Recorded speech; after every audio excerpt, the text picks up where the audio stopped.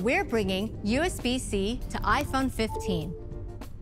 It enables charging, transferring data, playing audio and video. The company literally just announced that it will indeed be switching out that lightning charging cable for the USB-C charging cable, which of course is much more ubiquitous. This comes after an EU rule requiring all mobile devices in Europe to have that USB-C charging cable starting in 2024, but Apple seems to have made the move early. Now consumers will be able to connect their Mac, their iPad, their iPhone, and their AirPods all with that USB-C charging cable, which is going to be a huge convenience, I think, for consumers. They're not going to have all these different kinds of cords lying around.